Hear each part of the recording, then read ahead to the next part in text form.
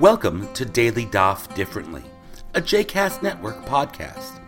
This daily podcast invites you to join us to study the daily Talmud page with a variety of liberal rabbis and teachers.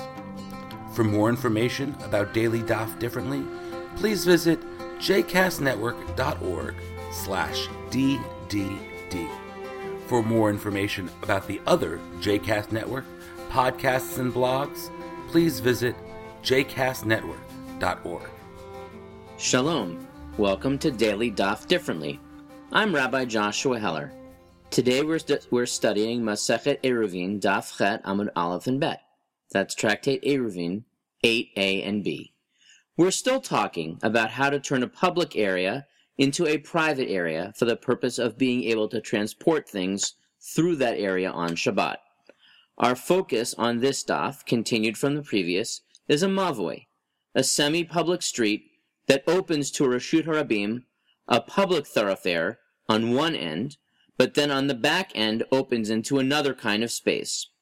This type of space could be a chatzer, a courtyard with homes opening into it, or a rechavah, an open space with no inhabitants.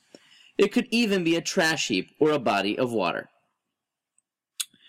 All agree that the front end of the mavoi, which opens into the Reshut HaRabim, the public space, needs to be adjusted.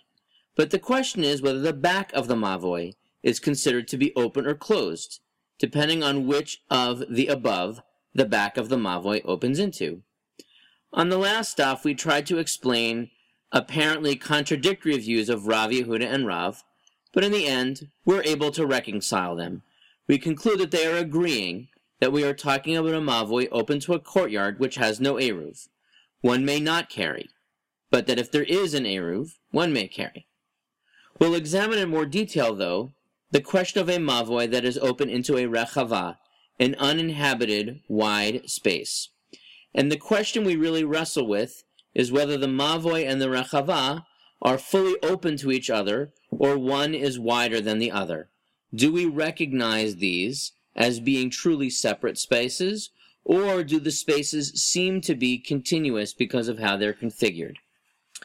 We also wrestle with the rechavah, whether it is considered to be like an individual space or like a shared space, and we make an analogy to a trash heap called an ashpa. A trash heap owned by an individual might be moved or cleaned up without notice, whereas a public trash heap is not likely to be cleared away anytime soon. Similarly, an open walled space that is owned by an individual, that individual might take down the wall at any time, thus opening the mavoi, while an open space that is owned communally will probably not be changed without notice. So what we're saying is that when you have a mavoi, this kind of semi-public street, that opens up in the back to an independently, privately owned area, we're concerned that the owner of that area might in fact open it up or modify it, whereas if it's an uninhabited area that's owned by a number of people, the theory is that one person is not going to move unilaterally. We come to really a fascinating question of whether a shoreline or water can be used as an eruv boundary. And this is an issue that is actually very common in eruvin today. We're told that in the city of Sura, the scholar Maremar put up nets between a mavoi and the shore. So in other words, he is saying that the shore is not necessarily a sufficient boundary to create an eruv. Now in this case, the shore was probably actually a riverbank because Sura was not on a lake or an ocean. And the issue here is that you would think that the shorefront would be a great physical barrier, but the water doesn't actually count as a boundary. It's actually a matter of what the land sloping underneath it does. For the shore to be a barrier suitable to be an eruv, you need to have a drop of 10 tefachim, that's about 40 inches, within a distance of 4 amot, which is 6-7 feet. This distance, this slope, is called a tel hamitlaket in eruv talk. Now that's very easy to accomplish if you have a man-made seawall or a natural cliff. But in real life, shorelines change in their slope all the time as tides and waves move the sediments.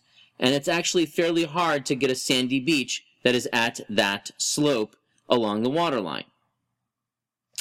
And this is actually relevant today because often people will assume that the shoreline can be part of an eruv without any further steps. A famous example of this was the Manhattan eruv. So for many years, it was taken as a given that Manhattan could be considered a natural eruv because its shore, it was surrounded by water on all sides. Lately, the popular view has tended to be that one can't be positive that, in fact, the shore is of sufficient slope everywhere on the island. There are other concerns as well, but that is one of the reasons why people have gone to construct eruvim on the island of Manhattan rather than just considering the whole island to be a natural eruv. Another very interesting question raised by this daf is, what is the point of the korah, the beam that blocks off the eruv, or some of these other architectural features that denote an eruv? The question is, are these beams meant to be a true partition, a mechitza, or merely a reminder, a heker? Is this a real physical boundary, or is this a spiritual conceptual boundary? So the question comes out first when you talk about a mavoi with an uneven opening. One wall sticks out further into the main street than the other does. You have to put your korah, your crossbeam, at the entrance of the mavoi. Do you put it across a diagonal from the furthest end of each wall, the long wall and the short wall? Or do you take it from the end of the shorter wall to whatever point that matches up to on the longer wall, cutting off a triangle of space that only is along one of the walls? One way of understanding the question is that it's an issue of the diagonal being longer, because the maximum length for such a beam is 10 amot, and so if the mavoi is 10 amot wide or close to it, and then you take a diagonal across that distance of 10 amot, that diagonal is going to be even longer. But really the question at hand is whether the beam is meant to be a true partition, a mechitza, or merely a reminder.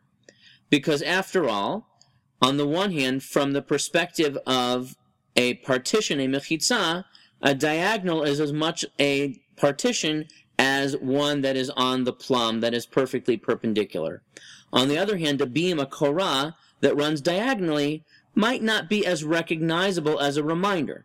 Because after all, if you're standing at the front of the mavoi, you see one of the walls and the beam, the korah, but you're not really tuned in to where the other wall is.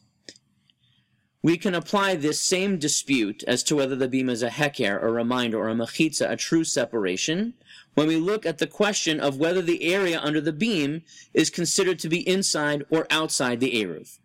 And it turns out that whether you want to argue that the area under the beam is inside or outside, you can justify your answer by claiming that the beam is a heker or a mechitza.